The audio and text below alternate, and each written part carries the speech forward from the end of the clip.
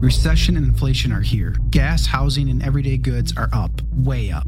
And you want to be ready for any situation. So what would you do if there's no food on the shelf? ARC Heirloom Seeds are here to help. Did you know 99% of seeds sold today can't reproduce? With Heirloom Seeds, you only have to plant once. Then you can grow year after year, giving you and your family stability and security because things are getting crazy out there. Our all-in-one seed kit provides everything you need to grow your own food. This premium seed kit has over 65 varieties, 50,000 seeds in stores for 15 years. You'll also get our exclusive seed guide to make growing a no-brainer. ARC Seed Kits is a family-owned and operated business and the most trusted name in the nation for over 15 years. Our mandate is to get heirloom seeds into every home in America. Go to arcseedkits.com today and get free shipping by entering promo code podcast. That's ARKseedkits.com, promo code podcast. Get your seeds, get prepared, get growing. arcseedkits.com.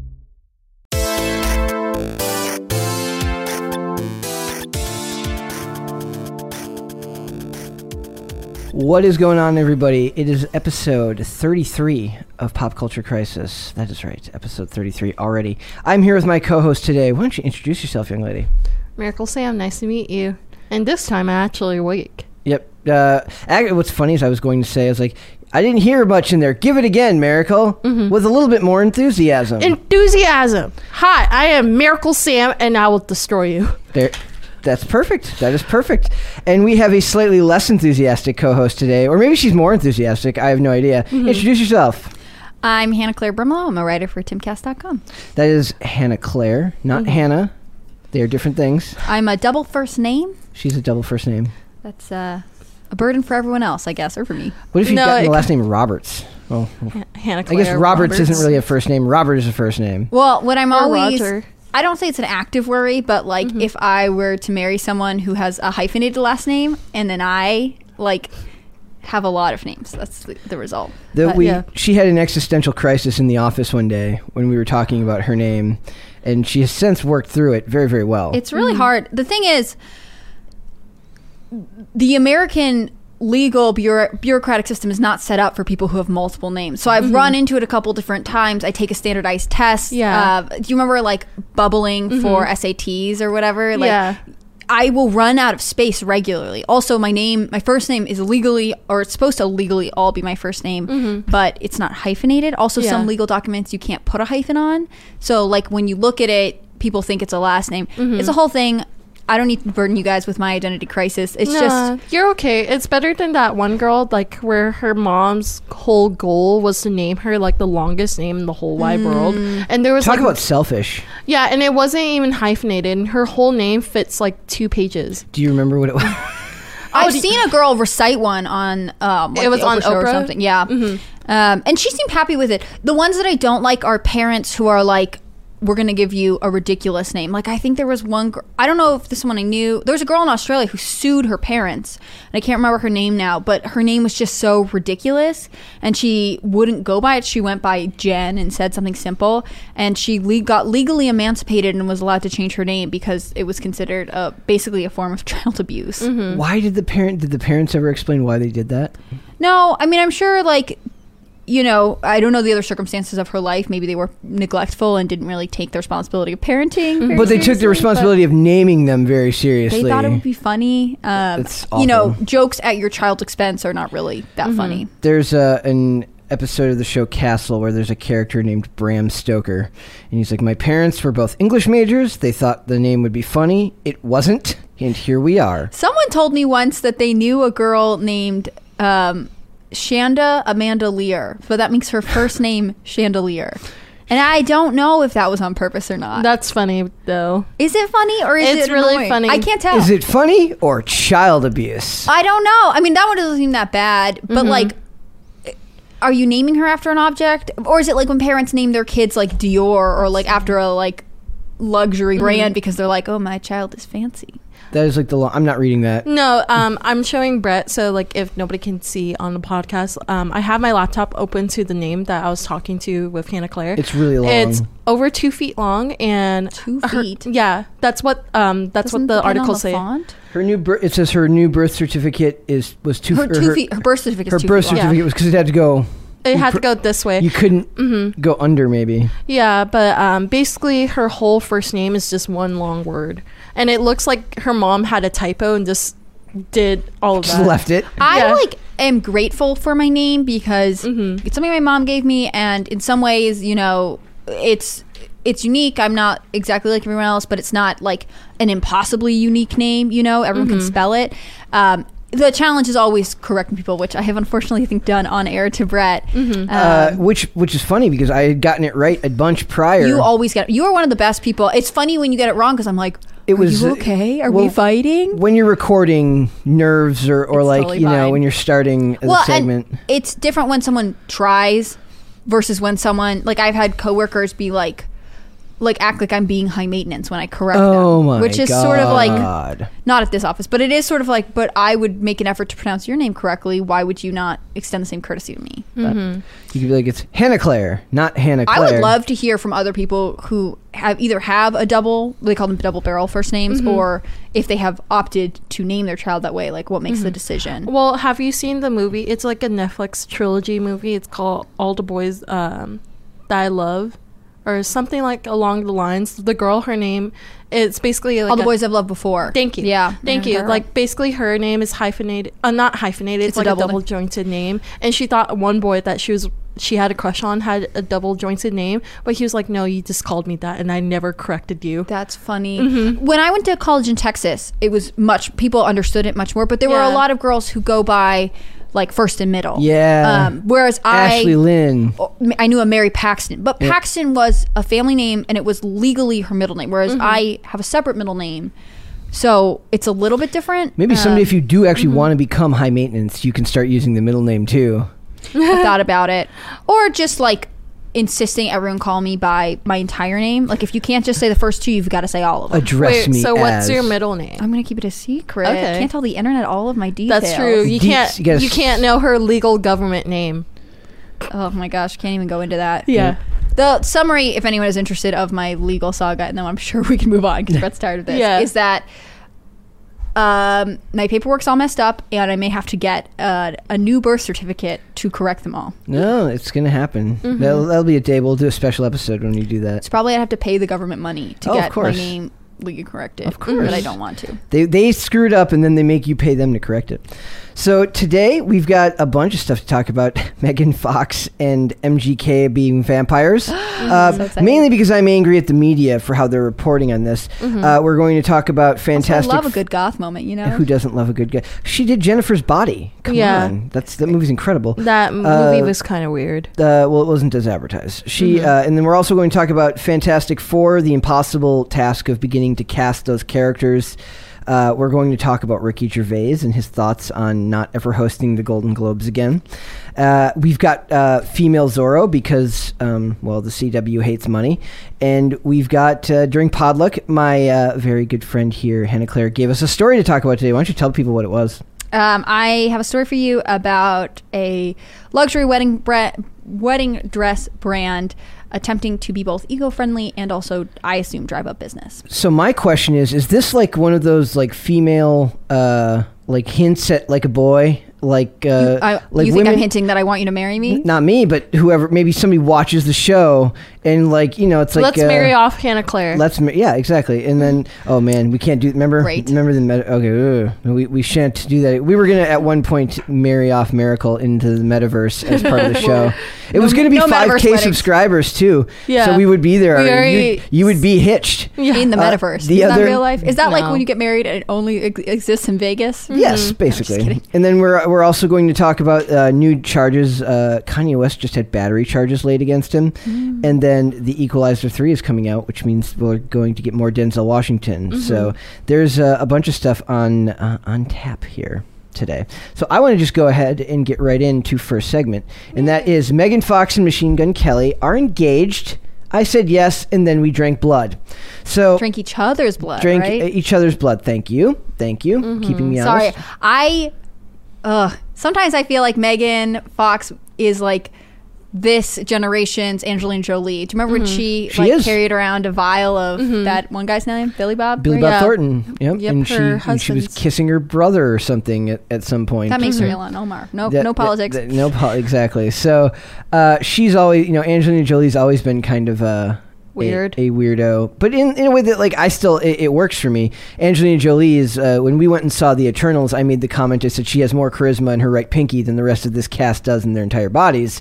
She has that Megan Fox or Angelina Jolie? Angelina Jolie. She has the ability to command screen presence and make your eye and draw your eyes to her in even the worst of materials. That has nothing to do with her looks. It has to do with the her charisma, and that's something that can't be taught. Yeah. Megan Fox has a similar, if not slightly more modern, maybe more vapid version of that type of charisma. Like when I think of Angelina Jolie, I think a little bit like I see her as like a little bit deeper. I think of Angelina Jolie as having a lot. I don't always agree with her, but a lot of poise. Yes. And she sort of, and I don't know if that's because I'm more familiar with her now that she's maybe a little bit older and has kids and stuff than when she was younger. Whereas Megan Fox, I think of as. I think she's really interesting, actually, and I think some of the vapid stuff comes from the fact that she is just basically so sexy. Like she's a sex icon. It must be very, very hard. But she's also like good-looking. Kind of witty. Like she's pretty witty, and she has like that cold, mean girl vibe, which people sometimes can't take their eyes off of. Yep. She does, and if anybody hasn't seen Jennifer's Body, I recommend everyone see that movie. Yeah. That is her best. That is her best role. Come on, Teenage Mutant Ninja Turtles as April O'Neil. That scene where she's the real April O'Neil. Judith Hogue drew that. Okay. Not the real one, but an Etsy person pretending to be Judith Hogue as April O'Neil drew that Cosplaying. one. Yes. Yeah, but no. When I got that sent to me, okay, so a backstory, since you brought this up, that drawing is from the first Teenage Mutant Ninja Turtles movie. There's a scene where they're on a farm and Raphael is out cold in a bathtub, and Leonardo is all dejected on a chair waiting for him to wake up, and April O'Neil is in while they're on this farm does different sketches of all the turtles, and that's one where another character in the show or in the movie, oh god, I always forget his name. Danny. He basically he's like, "Can I have one?" Like he looks at these sketches later, and she gives him that sketch. So that sketch actually plays an important role in the movie because Shredder ends up finding out that he knows the turtles by finding that sketch. Oh. So. When I got that sent to me, because I bought that off Etsy, right? And it got sent to me in an envelope labeled as from April O'Neil. So the person went like the extra mile to... That's cool. Yes. I should have I should have brought their information on here to shout them out on here. But that was very, very cool. And it even has the folds and creases in there, just like they have them in the movie. That's so cool. Like, I love that like attention to detail. Yeah, dude. That's I wouldn't, like normally I don't hang up, like in my rooms, I used to hang up a lot of stuff. I don't really anymore. Like almost to encourage me to not spend more time in my room than I already do. But somebody puts that much attention to detail, I'm going to. So that was a little sidetrack. I apologize. No, you're okay. Well, I was going to say, if you want to talk about attention to detail, we could talk about the ring that Machine Gun Kelly gave. Yes. Yep, her birthstone. So in this article, and I got a message from someone the other day, or yesterday, saying they wish that the full episodes were on YouTube because they like to read, they like to follow along in the article. I'm like, we get through like a half a paragraph and then just start vamping anyways. Yeah. Like, they're like, Brett can't read that well. Let's get through just enough to get to talking, but we'll try to get through more of it. So it says, their love for one another and each other's blood. Their love for one another and each other's blood keeps Megan Fox and Machine Gun Kelly's bond impenetrable. Fox and MGK, whose real name is Colson Baker, announced their engagement on social media Wednesday after roughly a year and a half of dating. Fox, 35, wrote that in 2020, the same month that the couple first went public with their relationship, the two sat under a banyan tree. What's a banyan tree? It's like, I don't know anything about it. Is it a special kind of tree? It looks really beautiful. I think its branches are pretty low, but I'm not a nature expert. And they asked for magic. Quote, "We were oblivious to the pain we would face together in such a short, frenetic period of time." Fox wrote, unaware of the work and sacrifices that what? Sorry, I got a stink bug while we were in it. I don't know what to do with this. You can address it. No, go back to reading. Okay. I'll handle this. This is that's what should we name that one? Smith. They all have S names. I'll be right back. Unaware of the work and sacrifices that the relationship would require from us, but intoxicated off the love and the karma. So basically, it's like honeymoon phase, the movie. They return to that spot for a special moment in a video posted by Fox. The two are seen kneeling down in front of one another atop a flight of stairs. Fox is wearing a sultry black cutout dress. MGK31 darning is sewing, right? That's like fixed socks. Yes. Donning a sparkling white and black top. So basically, like, if you watch the video, it's actually kind of interesting. He's got like 4 cameras set up, and I'm like, can we buy this? She's an actress. Look at this production value. She's an actress. How do we know that this is real? He probably asked her somewhere else. I think the reenacted culture of like engagement videos, like, are with YouTube have become, and personal vlogs become a really big production deal. If it was one camera, like, it's like, why are there, like, there's always one at the beach. I'm like, why are there 4 bags around me? All of them like hiding like cameras. Paris Hilton released her she has this reality show going. I think it's on YouTube, and I've only seen a clip of her getting engaged, and there are like 3 or 4 angles. I mean, I think there are some people who just know that guy should wear a GoPro on his head. Well, and you could contrast it to, why do I know so much about this? You're the one you brought us wedding dress topics for today, guys, so it makes perfect sense. I've had several friends get engaged recently. It might just be on the brain. It's on the brain. But Machine Gun Kelly, Megan Fox are close to Kourtney Kardashian and Travis Barker, who actually just got engaged. And you could sort of, the first couple pictures of the Kravis, I guess that's what their celebrity name is. Oh, man.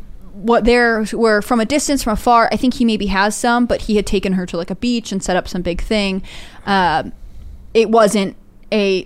It didn't seem like they had specifically scheduled a videographer and a photographer to come and document the moment for them. The celebrities don't have to. They're famous enough. They can just count on people being there to film them. When I first saw a photo of it, I was like, is this a paparazzi? Like, it looked like an iPhone photo, like of someone. It was like outside a resort. Dude, imagine being able to NFT that if you were the person who... But the thing is, like, if Miracle gets engaged and tells me, like, I want it to be photographed and I want a video of it and I want to see my reaction, like, that's fine. Those are keepsakes from your moment. Okay, then I would be a bad host if I didn't ask you, dream proposal? Oh, when so my ex, I told him what happened. I can't believe I just asked that. Yeah. I feel like such a dork. Yeah, so we'll ask you too, don't worry. No, I don't have it. No. Go. Yeah, so when I dated my ex, I had a dream that, like, I couldn't stand him being so far away from me because he was a Marine. So I told him, like, legit, I had a dream where I picked him up from the airport and, like, we're like hugging, having a moment, and I told him, I don't want you to be far away from me, so will you marry me? Oh, so you proposed. That's your dream proposal. Well, like, because I always realized like, I don't want an engagement ring. I don't want a big wedding anymore, because, like, before, when I was younger, I wanted, like, this traditional wedding where it lasts, like, the ceremony lasts like 7 days, and then, like, who the hell's got that much time? Well, that's the traditional cultural. It's a cultural thing that Cambodian people do, where, like, first, like, you get a blessing from the monks at the temple, and then you get blessings from both sides of the family, and then after that there's a ceremony where they cut the bride and groom's hair. It's like a big thing, but now, like, people, they're like, we don't have time for this, let's do this in all one day. But that was, like, my whole dream, and I wanted to have, like, 4 different dress changes for this.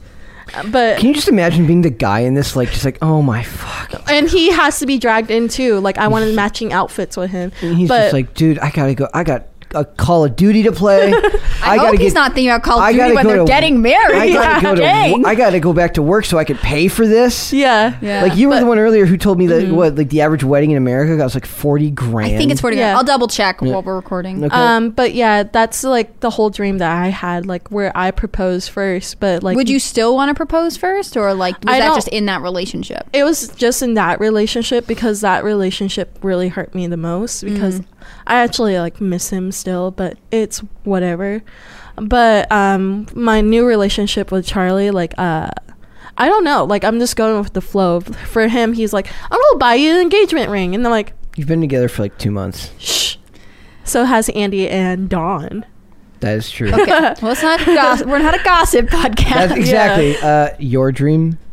I'm very, like, sentimental. So some of the stuff that Machine Gun Kelly and Megan Fox are doing, like, under the tree, that was significant to them, like, I could totally see, like, if you have some significant location. I want to show the people the ring. Okay, keep going. Like, it sounds weird, but like I love like hiking to peaks or cliffs or whatever. Yeah. I could see like if you guys hike regularly doing it there, or like if you are, you know, one of my friends talked about maybe wanting to get engaged at like her boyfriend's parents' house, because that was one of the first places they had like a very significant like future oriented conversation. I think for me, like, I would just want something that is meaningful to you as a couple and shows like a level of like, I know you and I have thought about our future and I can show you in these small details that went into this plan. There was a really viral story, and you'll probably remember this this story because you have your finger on the pulse of the news and stuff. There was a story about like this couple got filmed while they were having their engagement. A guy proposed to his girlfriend at like a Kentucky Fried Chicken.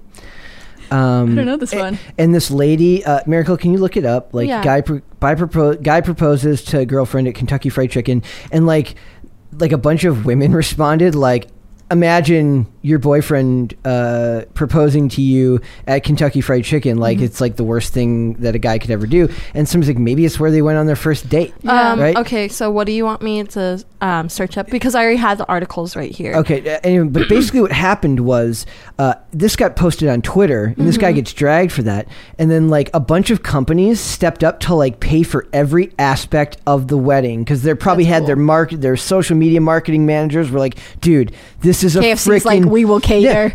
No, that's can you look at KFC? Like, I think KFC paid for part of it. Or There's like something a that. popular, I don't want to say trend, but like people will sometimes bring out like a late night snack, and it'll often be like the couple's favorite fast food. So Yeah. maybe KFC was like, do not worry, we have it. Yeah, like Yeah. you'll find. I'm sure I'm finding it right it'll now. probably come It's up really quick. So it happened at South Africa.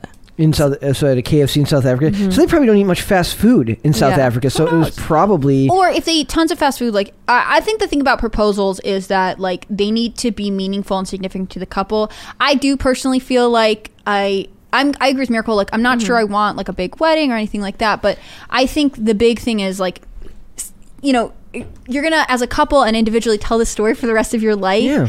And I am just emotional and sentimental enough to want to be able to be like, here is this cool story because we are like, we know each other so well, or he knows me, or he went out of his way to make me feel special. Like, Yeah. you know, I think sets a really nice tone for marriage. Yeah. I agree. So do you want the stats, how much an average wedding costs? Oh, I wanted to see if did you find Wait, can KFC we- like paid for the wedding or whatever? Was that on I'm there? looking at it right now too. Like, I'm multitasking. Here, I'll say one other thing. Yeah. So I might be skipping ahead in your article. Do you mind if I talk about their ring, or do you want to read go it?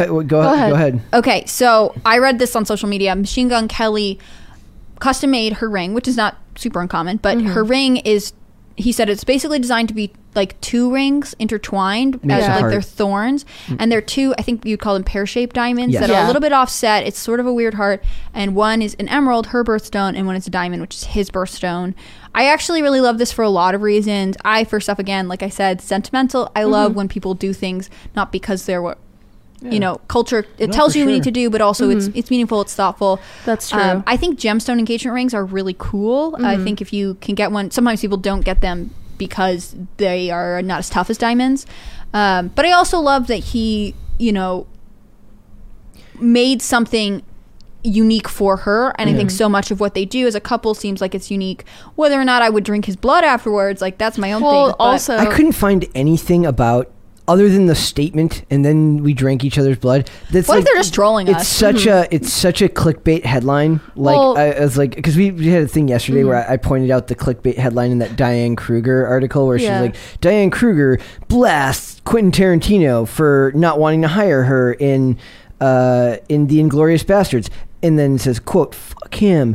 And then you find out in the article, she's like, yeah, before I got hired, I was like, no, fuck him. I'm going to get this job. And then she did. Now we're good friends. And blah, blah, blah. It's the most... It's like taken out of context. It's like, how can you read stuff like that ever? It's like, it just proves you how few people... It's like, even... You're not even safe from it in entertainment circles. No wonder celebrities don't take any of this crap people say No. seriously. That's why I'm like, you argue with people on Twitter, but then you have these people who are supposed to be your allies in the industry misrepresenting everything you say. Well, also she's like giving a quote like, yeah, before I got hired, I was annoyed. Like, hey, I want to get this job. And then he hired me. But then it makes it look like she's actually still Yeah, angry like at him. that she's still that's angry not at her him. fault. That's That's the magazine's fault. Yeah. So she's like, she's got to call her friend Quentin because maybe she wants another role from him down the line. Wants to be able to. She's like, I didn't say that. It's being taken out of context. I think that drink his blood comment was on both of their things, so it's obviously some kind of weird joke. Again, I hate to draw the comparison everyone's drawing to Khloe Kardashian or Kourtney Kardashian and Travis Barker. They, when they first like came out as a couple, they had a picture of like a note she'd written, and they've said it a couple times, like,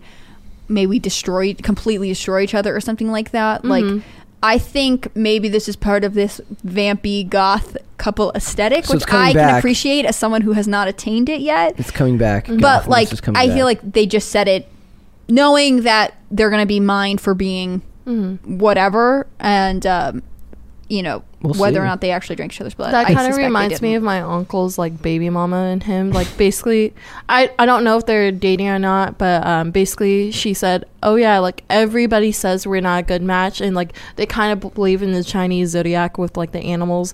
She's like the year of the dragon, he's the year of the dog, not good match right there. But she said we're instead of heavenly match, we're hell match. Yeah, so she kind of brought up that match made in hell kind of thing. Yep. In that dress right there, Megan Fox is a good match for anyone. Yeah, but also, what's your dream proposal, Brett? Yeah, Megan Brett. Fox. Exactly what just happened, but me and not get out of here, MGK. Machine Gun Kelly. Yeah, Machine Gun Brett is here. Yeah, exactly.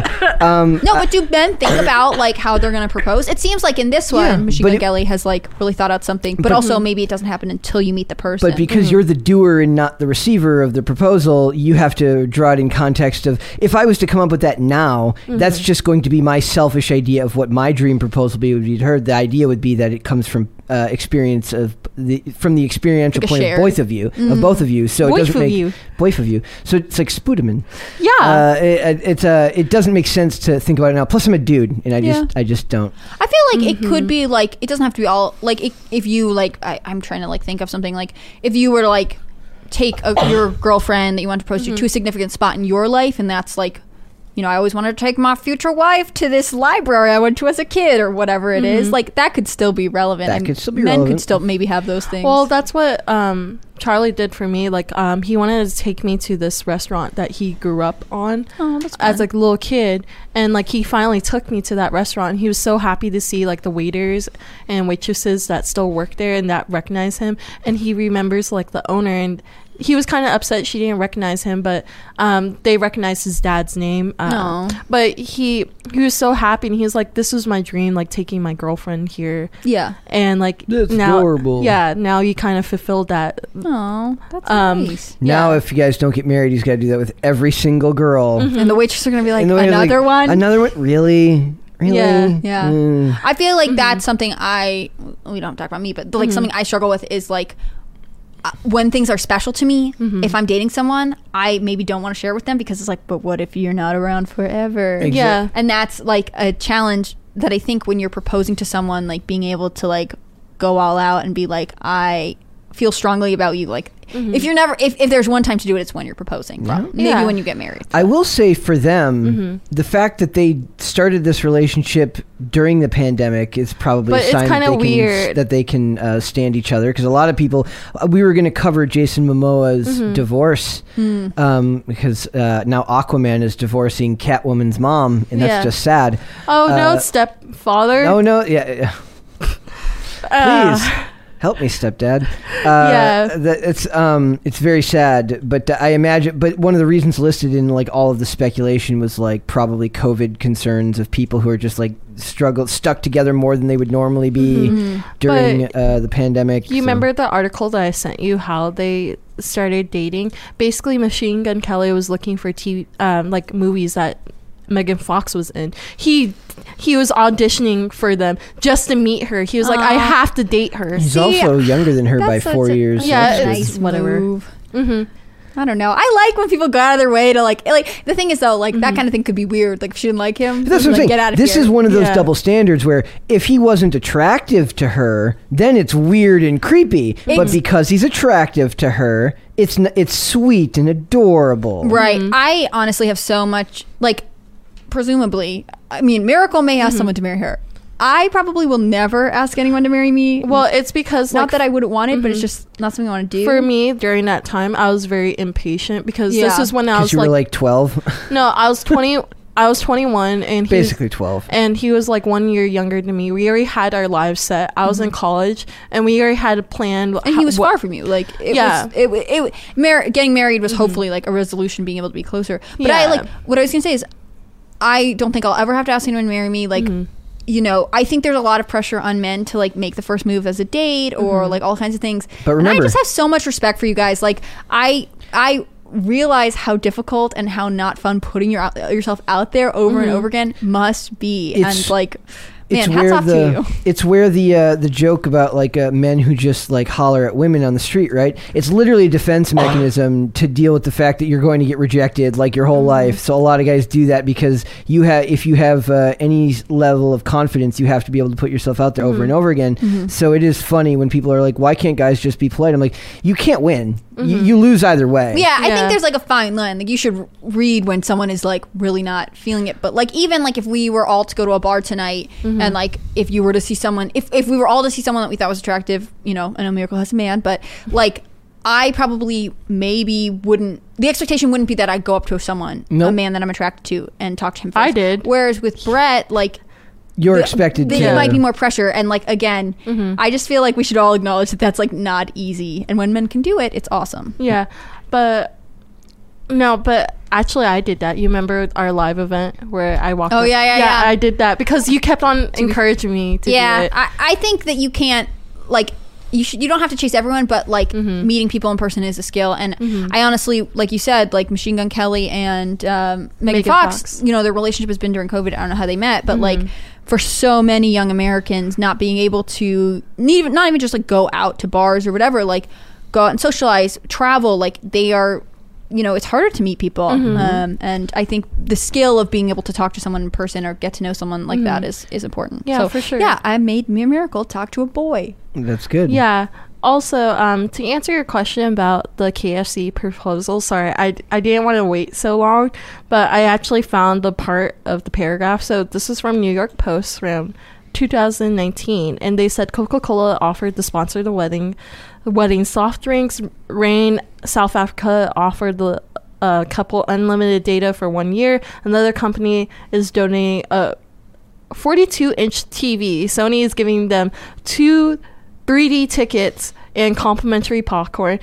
A woman offered to make a pair of traditional outfits for the event, and one man who runs a jewelry store offered to make their rings. That's so cool. I'm telling you, all those corporations have like they got the best of like the new social media managers who are like, listen, this is a golden marketing opportunity. And then people are like, corporations do care. No, they don't. But they just like, they saw an opportunity. But they saw an opportunity. But cool for the couple, and like that woman hand making traditional outfits, like that is cool. Yeah. Also, to continue, a train company offered free rides to Cape Town for the honeymoon.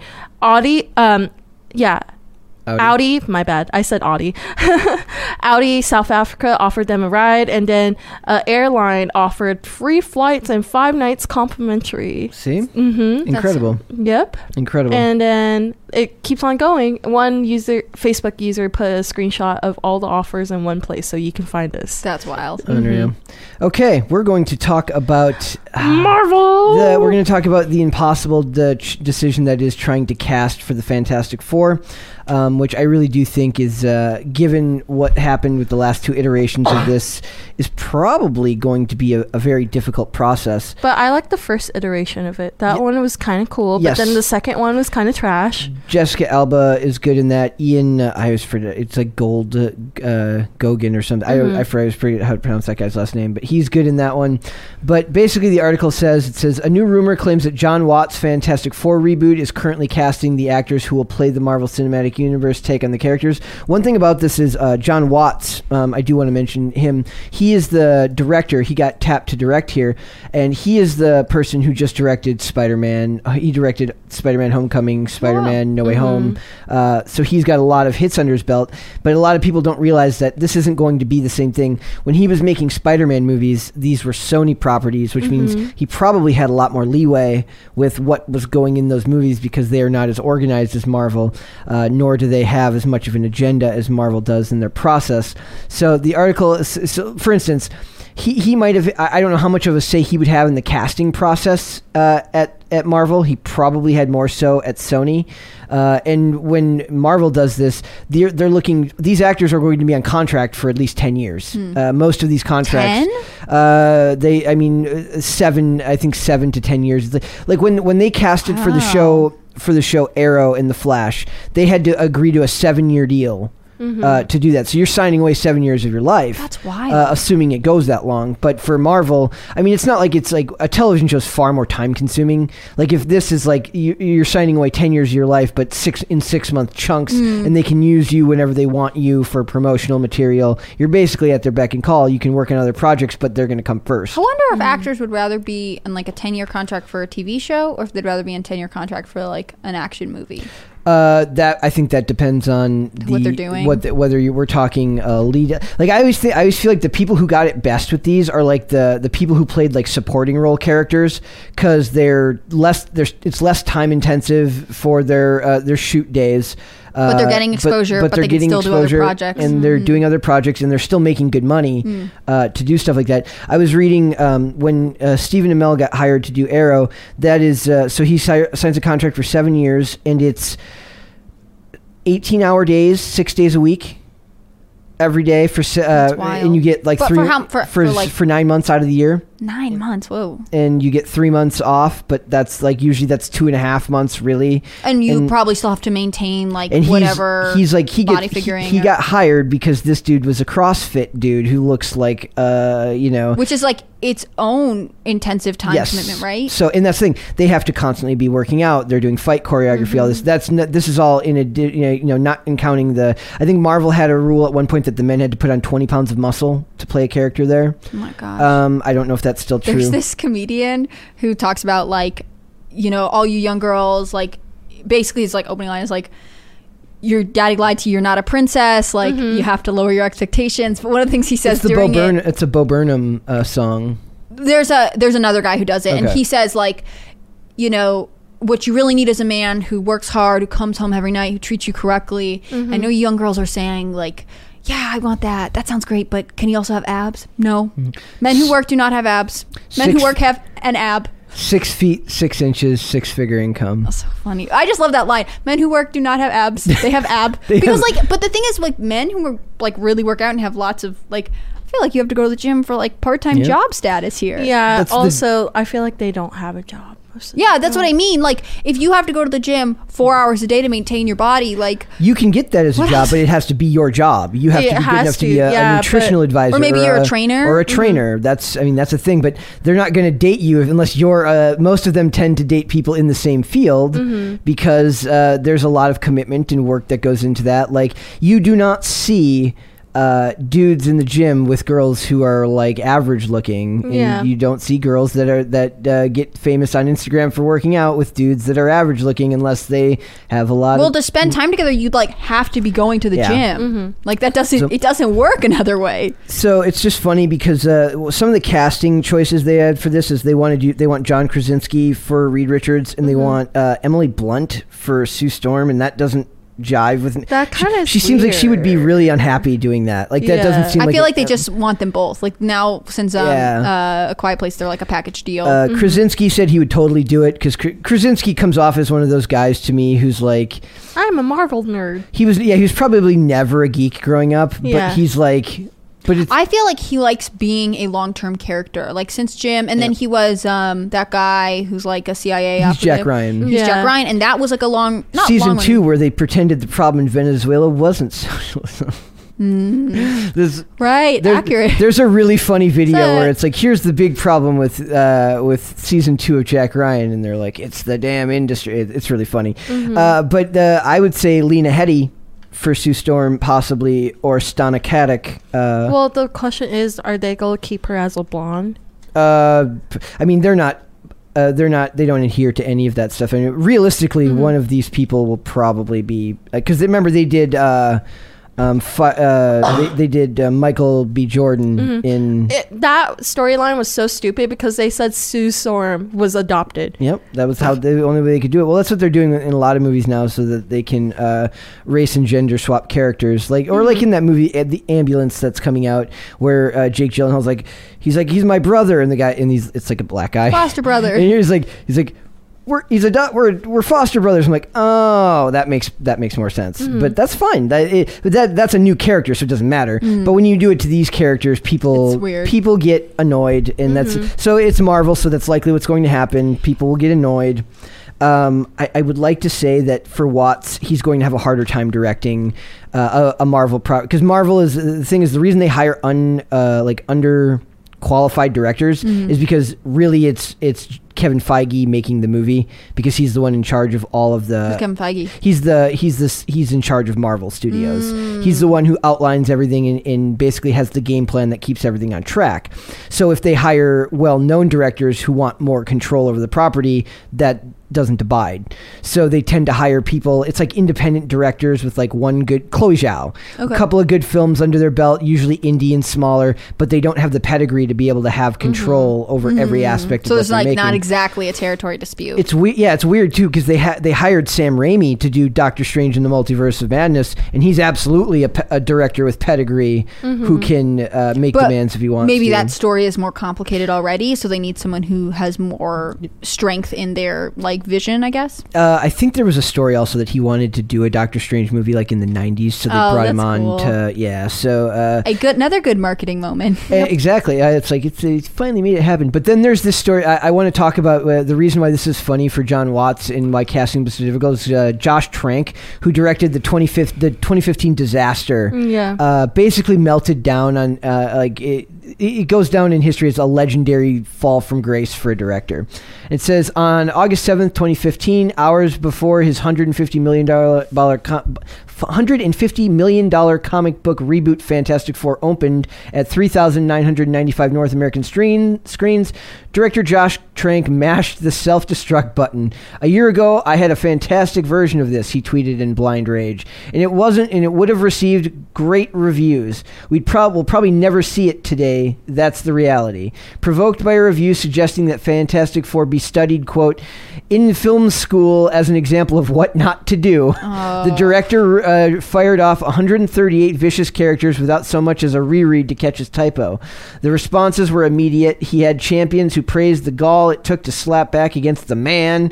You don't get to work for these corporations. You're not going against the man. You are the man if you're working for these studios. It's art. I'm like, it's corporate art at best. It's still art, but it's corporate art. Well, and when you sign your contract, you know that you are part of that unit. Yep. You're not independent. You are not independent. So it's not 100. It's weird. It's like this is a lifelong discussion that will go on forever. Where art and commerce intersect. Right. So what can you do? It says, well, and if he's part of the Marvel universe, he's directing one movie, but then there's other stuff going on. And this wouldn't have been Marvel. This would have been Fantastic Four would have been Fox at the time, because Marvel had to sell off a lot of their characters in the 90s. The film rights to a lot of their characters. Okay. They just recently got it back because now Marvel has so much money. They just bought 20th century. Disney's like, we'll just take 20th Century Fox. This is ours now. We want them back.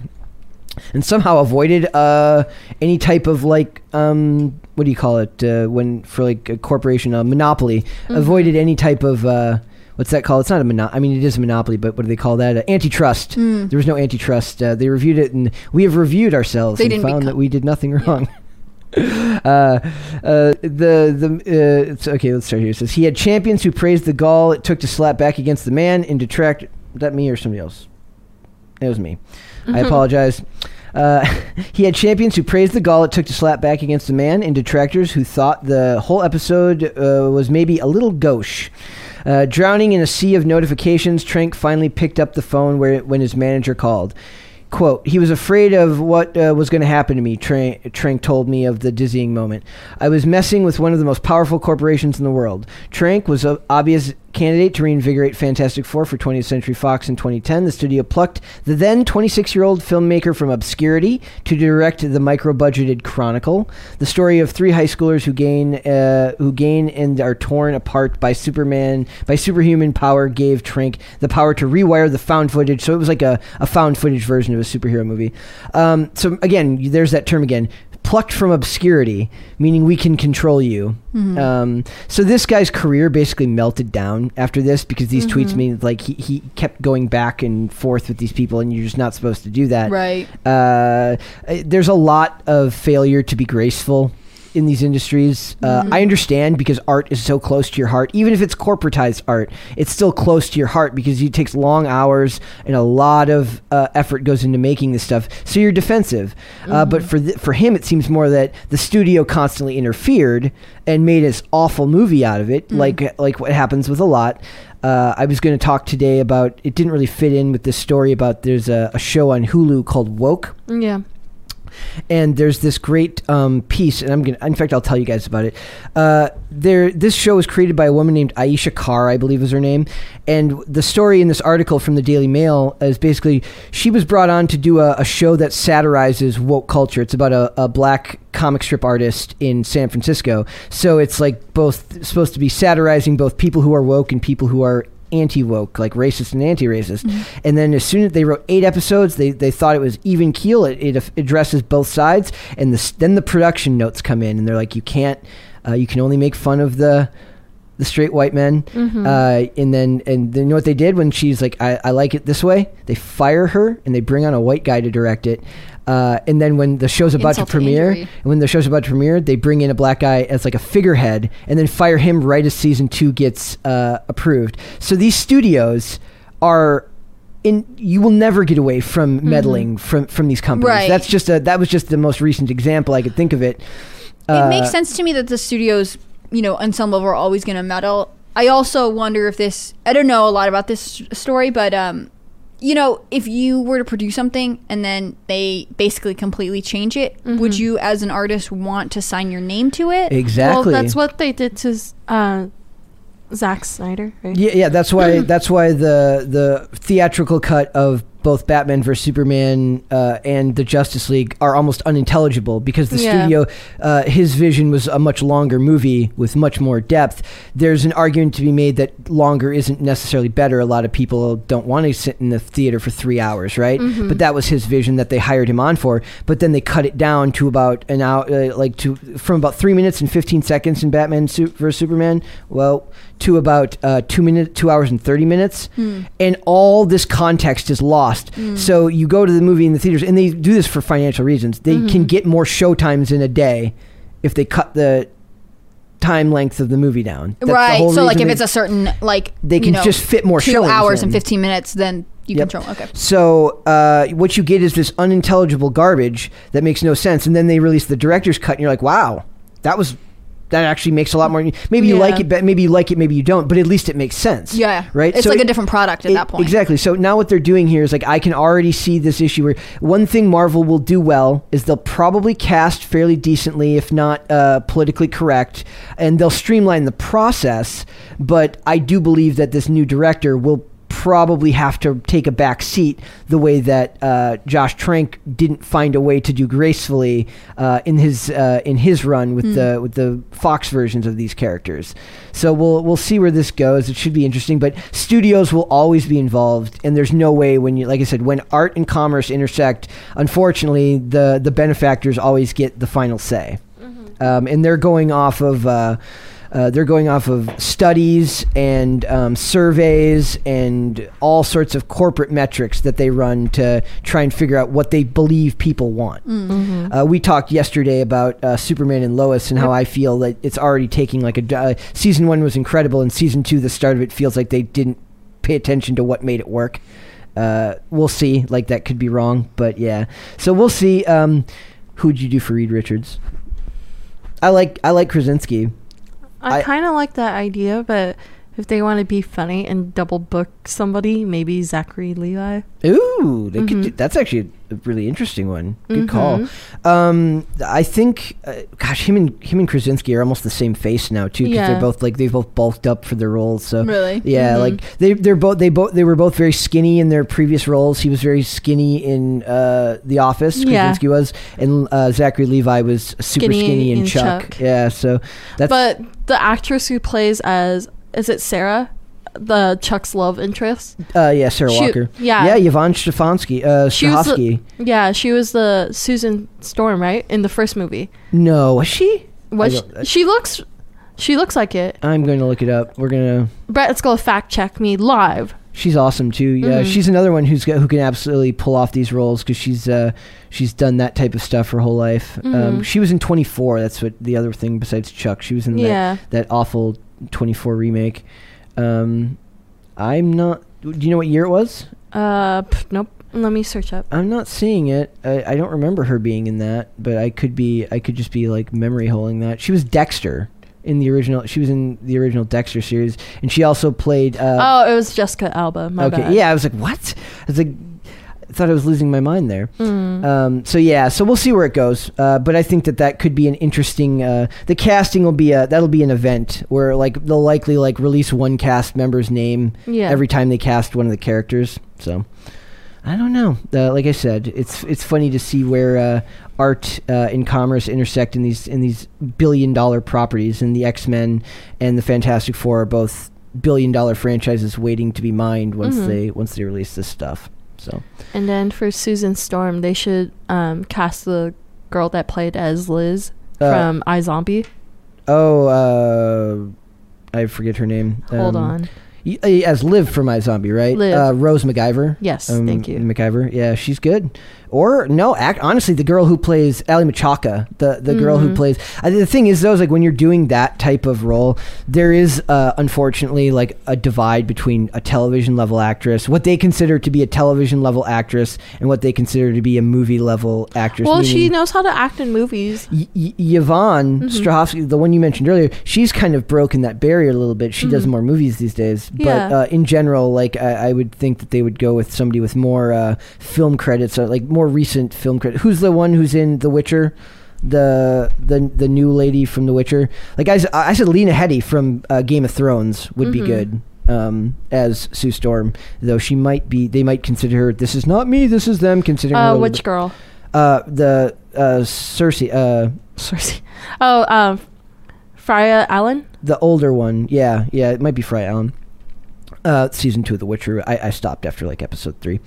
So yeah, because it didn't interest you. But if you watch the prequels before like the actual Witcher series, it makes more sense. Well, and I like the storylines more. The goal is to make your movies so that you don't need to watch the prequels it's like I can watch the X-Files movie having never seen. You could watch the X-Files movies having never seen the X-Files and still understand what's going on. Well, like I don't know. I just like Henry Cavill, and it's kind of sad that season 2 is meh. Yeah, he's the best part of it, so that's okay.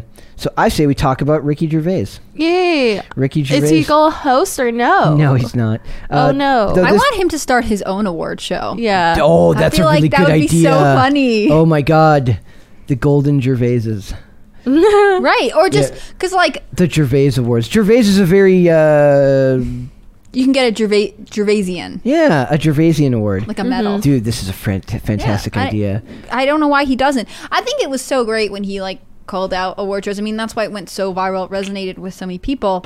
And last time I was on, we talked about, are award shows even necessary? That's why I brought this up today, is because we had this discussion. Right. And to that extent, like, if we were to remake award shows, I know you have to read the article. I'm just going to give my little soapbox here. No. If we were to remake award shows, like who would we want? How would we want to do the polling? How would we want? What categories we want to recognize? And I feel like most it would be followers cool. on TikTok. Yes, that's how I value someone. Value something's artistic, Yes. weight. But it would be true. interesting to see, what I think just Ricky Gervais should get behind this and start a new, he should, better award show. What if he doesn't even care? He's like, I don't care about people. Well, like Rotten Tomatoes had to start somewhere, right? And Yeah. people now really... No, people hate Rotten Tomatoes They now. hate it, but they also use it as a metric. I mean, how many times do you see The something- opposite. what the critics say and then people what People are people's like, response oh, to the it critics is. hate this movie. I'm going to But it this weekend. But don't Rotten Tomatoes, don't they have that thing Yeah. where it's like, here's The aggregator, yeah. Yeah, which Yeah. is like, I don't know, it can be very telling. Realistically, Metacritic is a better Oh, okay. gauge of like Yeah. what you're actually looking for. But it says right here, it says Ricky Gervais asked the Golden Globes not to offer him to host the role again. This is what Because were they considering he's him? such an everyman. Like I love this Yeah. about him. He's like he's like Ricky Gervais says he told the Golden Globes not to ask him to host the awards again. The comedian has always had a knack for quitting while he's ahead, while others have made the mistake of taking gigs and renewing sitcoms for too long, driven by financial incentives and popular demand, but sullied by a dearth of fresh ideas and a loss of impetus. So there's no reason to do these things anymore, but we're going to keep doing them because they make us money. Though bold decision-making, Gervais has continually managed to leave people wanting more. Hence, he said his 5th time hosting the Golden Globes in 2020 would be his last. The 60-year-old was fantastically fearless as the controversial compare? C-O-M-P-E-R-E? Compare? Okay. I don't even know what that is. Is it another word for host? I'll look it up. Roasting the world's biggest celebrities in a way that only he can. His monologues were a huge draw for viewers, with the latest ceremony boycotted over a lack of diversity and not even televised. As such, you'd imagine there'd be plenty of people who'd like to see him back at the helm. There was the thing about Tom Cruise boycott. He sent his Golden Globes back that he'd already won. Like, talk about epic virtue signaling. It could be the Golden Globes could offer me $10 million for 10 minutes work, you know, and I'd be an idiot. I'd be a liar to say I wouldn't consider it. So he's like, my morals are too high, strong. He's like, yeah, if they offered me $10 million for 10 minutes work, I'd absolutely do it. So it says the 7-time BAFTA winner told Lad Bible. But at the moment, given I've done it 5 times, it got better and better for me. I enjoyed them, but it got better, and I'm planning to never do it again. I've asked them not to ask me because I can be persuaded. That's true. You know, it's not a principle. So he's very honest. Like, that's very honest. Like, you know, I'm not doing it again on principle. That's what all these actors pretend to have. They pretend to have these principles where, like, I'm going to send back my Golden Globes over a lack of diversity after I won them. Like, you've already... like, you still count. Even if you send it back, you still won it. Like, even if you don't possess the physical statue, he's not renouncing his Golden Globe. Exactly. Like, you know, it's... There's does the second place person from those years officially get that statue now? Do they move it down? There's a funny thing. Remember, this is all over lack of diversity. There's a thing called Oscars So White, and they did this study where they look through the Oscars and they want to find out how white people have won all of these Oscars, right? And they come down to it and they find out that black African Americans have won 12% of the awards, literally almost exactly they're proportional to the population.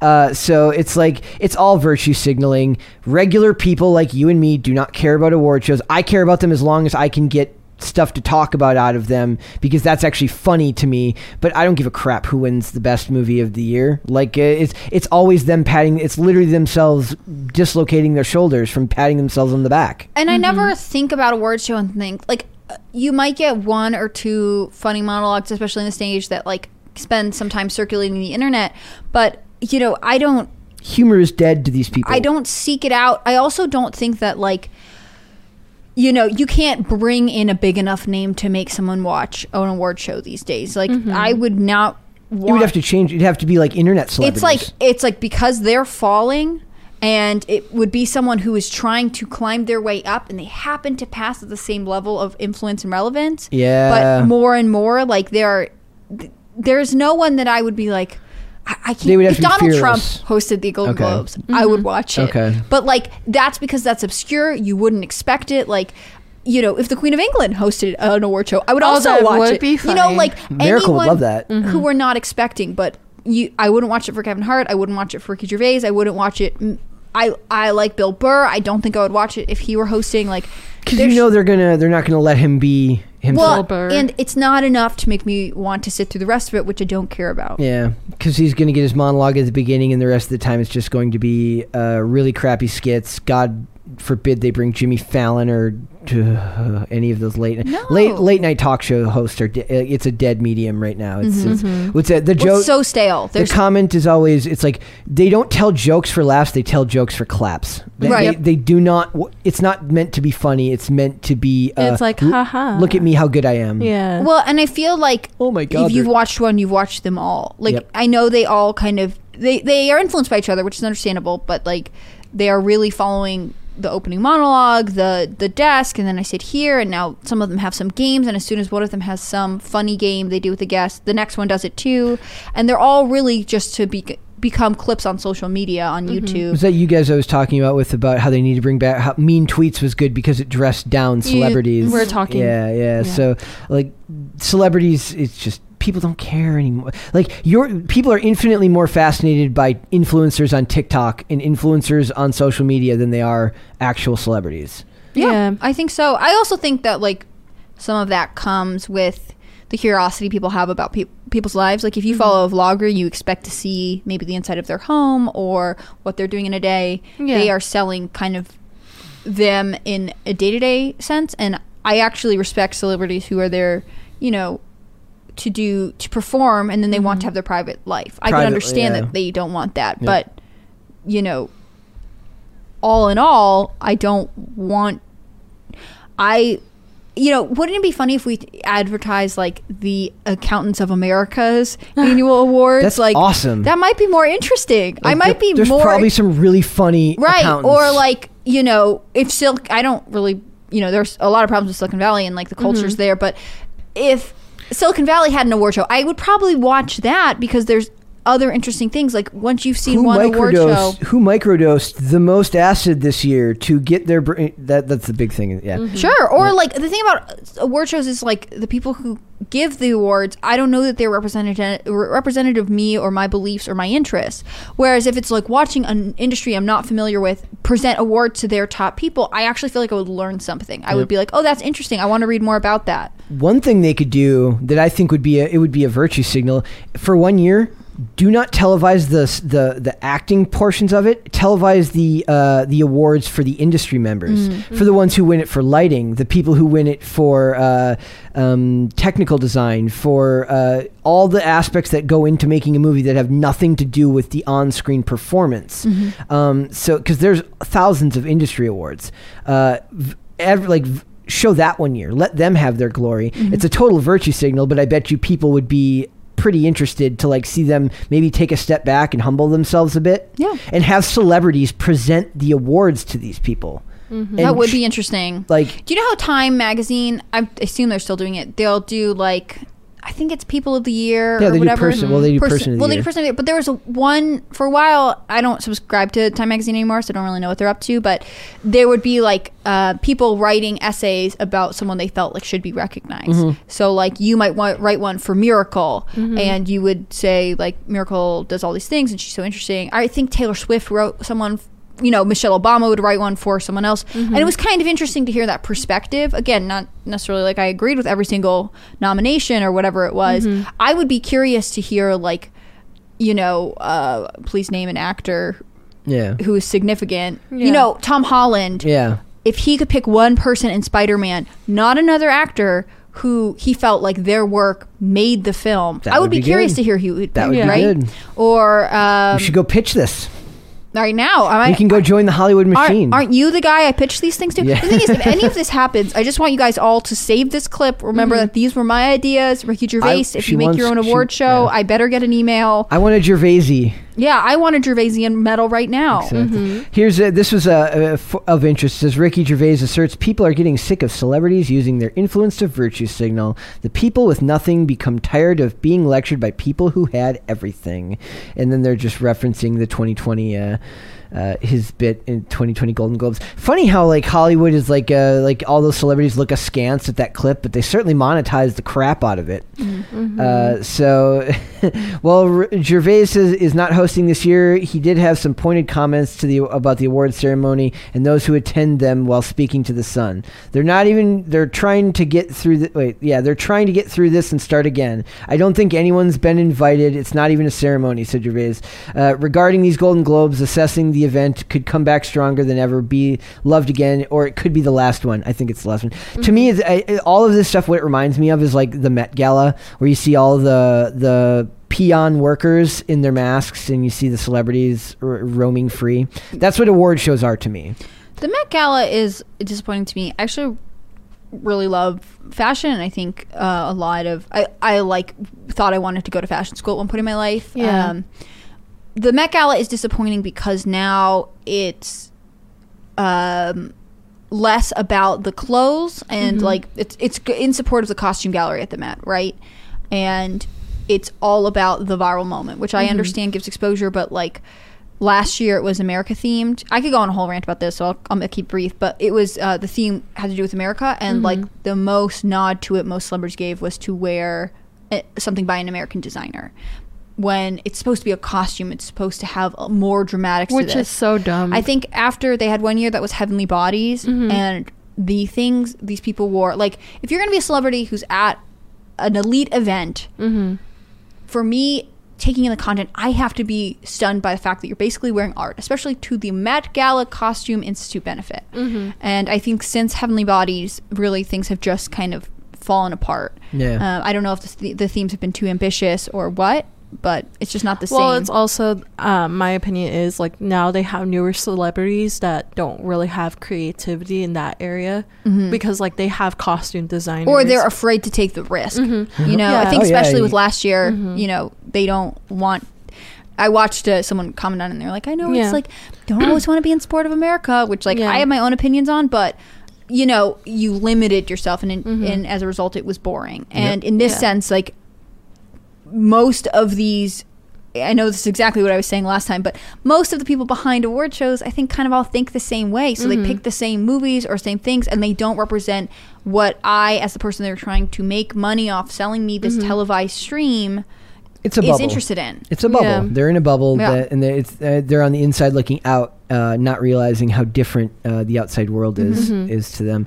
One thing that was funny, off topic, was there was a post on Instagram where it says, like, it was a side-by-side comparison of, like, women from, like, the AVN, which is like the Adult Film Video Network, like their like award show, and dressed then more classier. They were dressed way classier than, like, the women at, like, the I don't remember what it was. Like it's actually Oscars, like the Oscars, Awards. But so it was just really funny. They're like, all of these women are just dressed like they're just regular gowns, fairly conservative, and then Megan Fox is wearing like a see-through outfit, and they're like, the see-through dress thing was really popular at award shows in the past couple years. I think Zoe Kravitz maybe wore one. Yes. Yeah. The thing is, like, you want to do that, that's fine. I am all for your right to dress that way, but I think it's, you know, I think there's you have that kind of influence and money to be able to get something created by someone who is a really talented fashion designer or seamstress or anything like that. Like, there is so much more you could do. It's just a wasted opportunity, in my opinion. Well, it's kind of dumb because they don't have a lot of creativity. Like, this one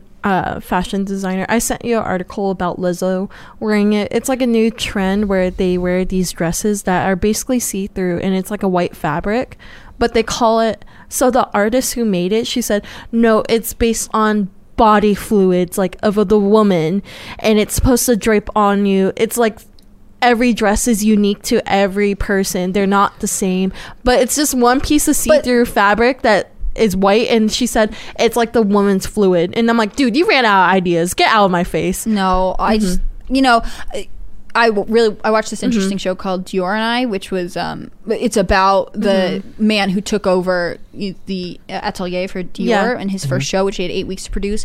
Fashion is technical. It's a technical engineering skill. There are so many things that go into making fabric work, and the print that goes on them, and how it's so fascinating. And if you that's why I respect them more, but like new fashion artists that are coming out that I think is very lazy, like they produce something that's very lazy and copycatted, I don't really respect them. And all these celebrities are like throwing their money at it because it's like the trendy item, and it's like, oh, I'm making a statement about the women's body. There's a line in Dorian Gray, and I can't quote it correctly, but it's about how art these days has become more about the artist and putting themselves into it, and a true artist wouldn't do that. I think fashion and award shows and the content that they're judging is similar. Like, stop giving me your political idea, tell me more about what the subject that you're creating. Like, fashion should be about the person you're dressing, right? Yeah. They've made similar notions about in comics. They no longer, and in movies a lot of times, they don't hire directors, they cast them.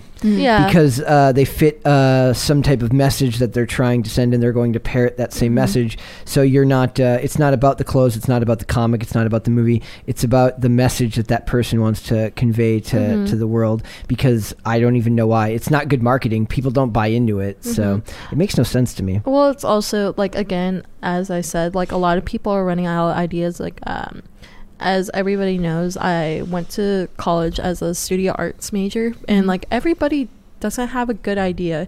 Like for me, I'll throw myself under the bus too, because like pretty much I said this in one of the classes. It was my senior class, and they said like, do you think like it's okay for people to like copy other people's art and call it their own? And I'm like, yeah, because basically art, like a lot of artists to this day, we copy everybody else's art. We're not original. Like I threw down this one guy who was a painter. He copied his art style from this one guy his name is also Francis Bacon. He's a very good artist when it comes to horror, but like a lot of it is like very messy and dirty. It's like streams of artwork, and then like postmodern art is very lame. Like you just have splotches and they call it art, while you have this beautiful mosaic piece that was made in maybe the 18th century, and it's not considered like good art anymore.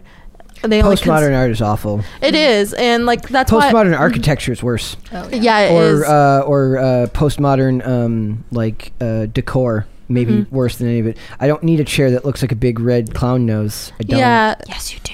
I don't know. Like for me, I just think it's stupid. Like a lot of the art, like how art is going like towards this kind of way. I think it's really stupid. It's very redundant. I wish people were more creative and more like fierce by jumping out of the comfort zone, like get out of the box. But this is because this is all corporate, right? So all these people who pretend like they're breaking new ground, and like pretend, the Zorro one, or pretend that we'll get there, who pretend like they're doing all this mind-bendingly new and brave stuff.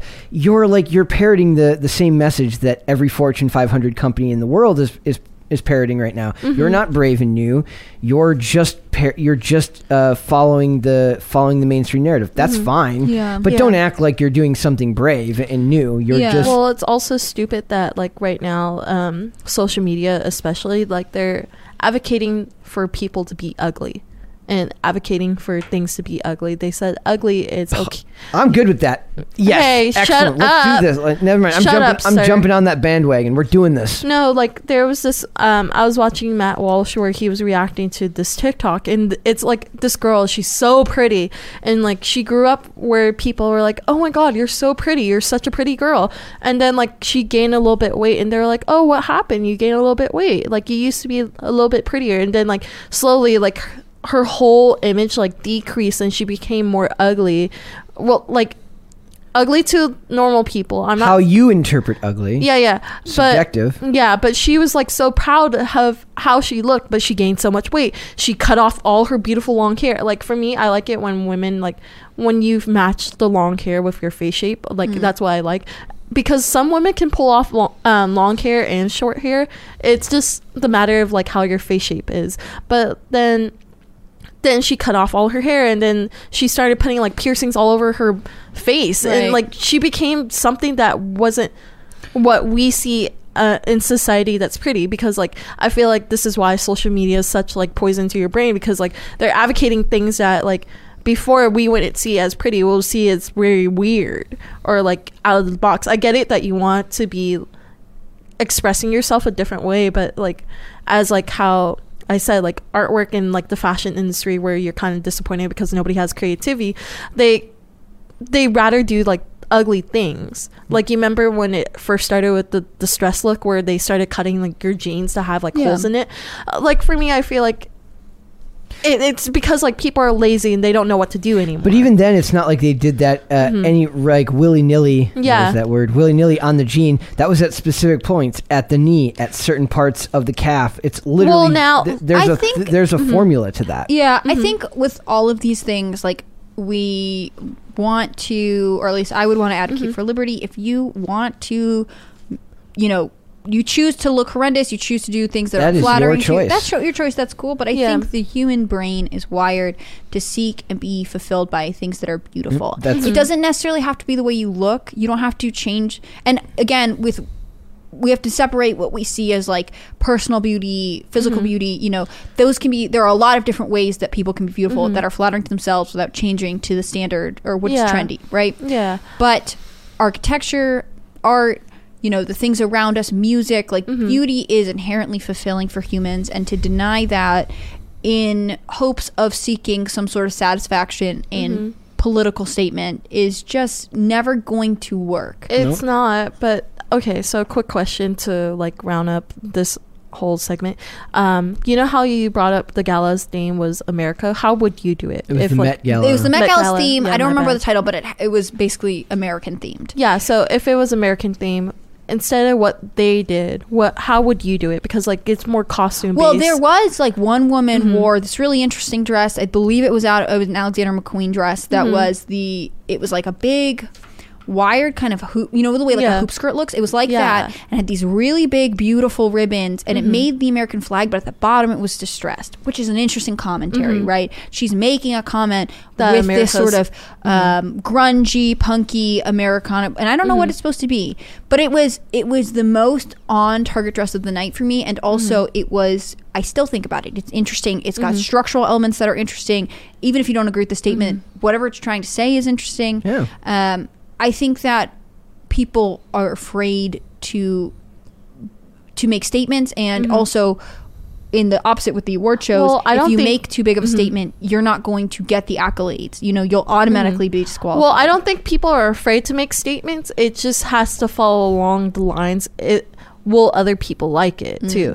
I don't think they're afraid to. Like, they're asking to be looked at as brave while saying something that they know other people will already like. Right. Yeah. Or you don't hear the statements that people would make if they had the freedom to. Like, if you weren't living if you were a director and you weren't making a movie, if the studio looked at you and said, I do not care if you win a single award at all. You know, one of my favorite movies, Moneyball. If they looked at you and had the equivalent of He Gets on Base, like, as long as people come to see your movie, I do not care if every critic hates it. What would you be empowered to make? Like, that's interesting. I don't know.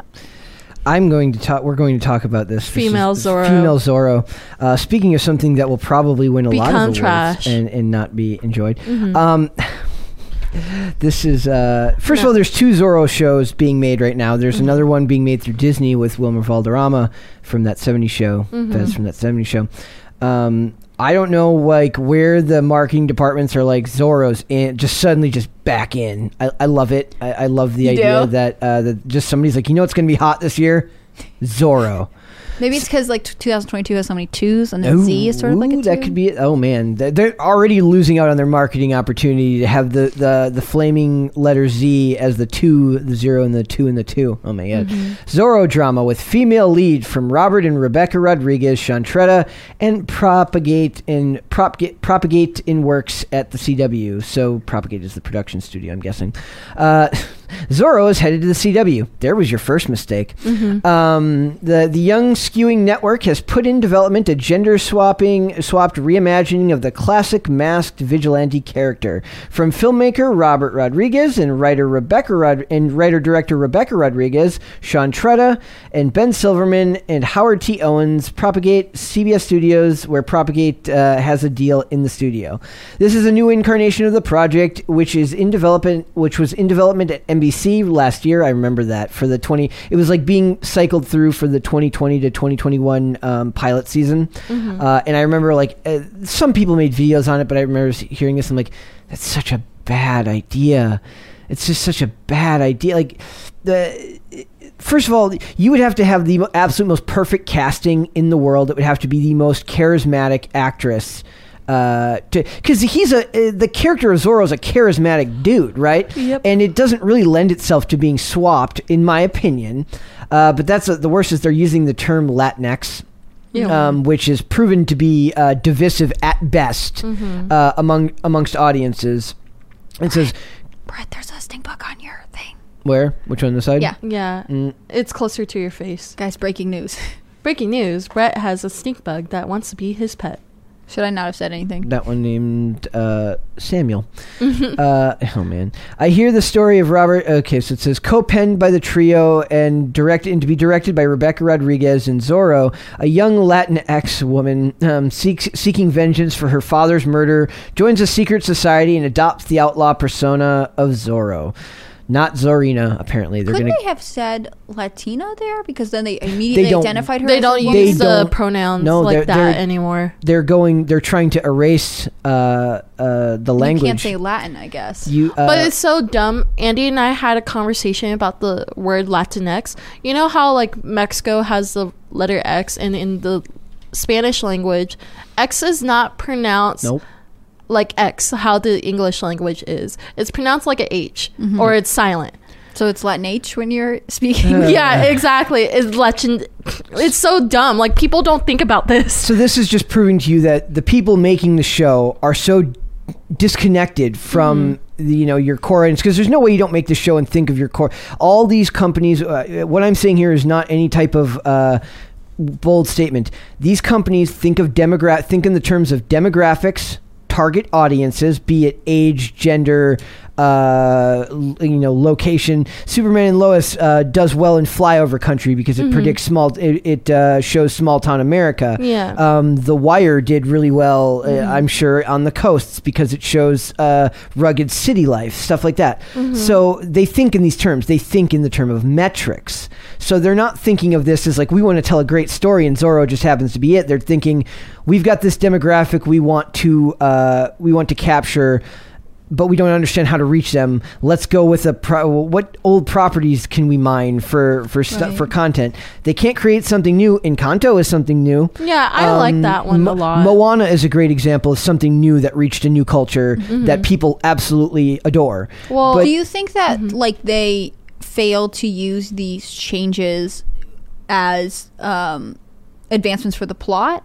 Or do you is that why sometimes like things will start off maybe strong but then they fall apart because they make these changes without thinking about what the implications are? They're thinking of the implications. I don't think they care. I don't think I think there's too much money to be made through various government funding that goes into stuff like this, like ESGs. We won't get into that too heavy, but I don't think they really care. I think they think in the terms of broad strokes and what is currently modern and in. I think this worked in the past because the news cycle was slower and culture in general shifted much more at a much slower pace. Now culture shifts so rapidly. And we are so well connected to one another that when somebody can you imagine? I think they said maybe 3% of the community within the community use the term Latinx or have ever even heard of it, and most think of it as an offensive slur. Yeah. And then still using it in your press packet for the show. Do you think? Oh, sorry. Could you clarify for me? Is this the story of Zorro, but now it's female. Zorro is female, or Yes. is this like Zorro's daughter? Nope, it says she adopts the mantle of Zorro. I don't know how it will connect to the original. It's her dad is murdered. Who made the 2000 movie? Let's Brett searching live. Yeah, we're gonna look up. I don't I know. feel like we should play the Jeopardy music. Do do do do. Because it was Antonio Banderas. It was Antonio Banderas who did it, I believe. Yeah. Yeah, in 1998. And it was a big deal. It was a Martin Campbell movie. So Martin Campbell directed GoldenEye and Casino Royale, which are both very successful relaunches of the Bond franchise. A young thief seeks revenge for his brother's death, is trained by the once great aging Zorro, who is pursuing his own vengeance.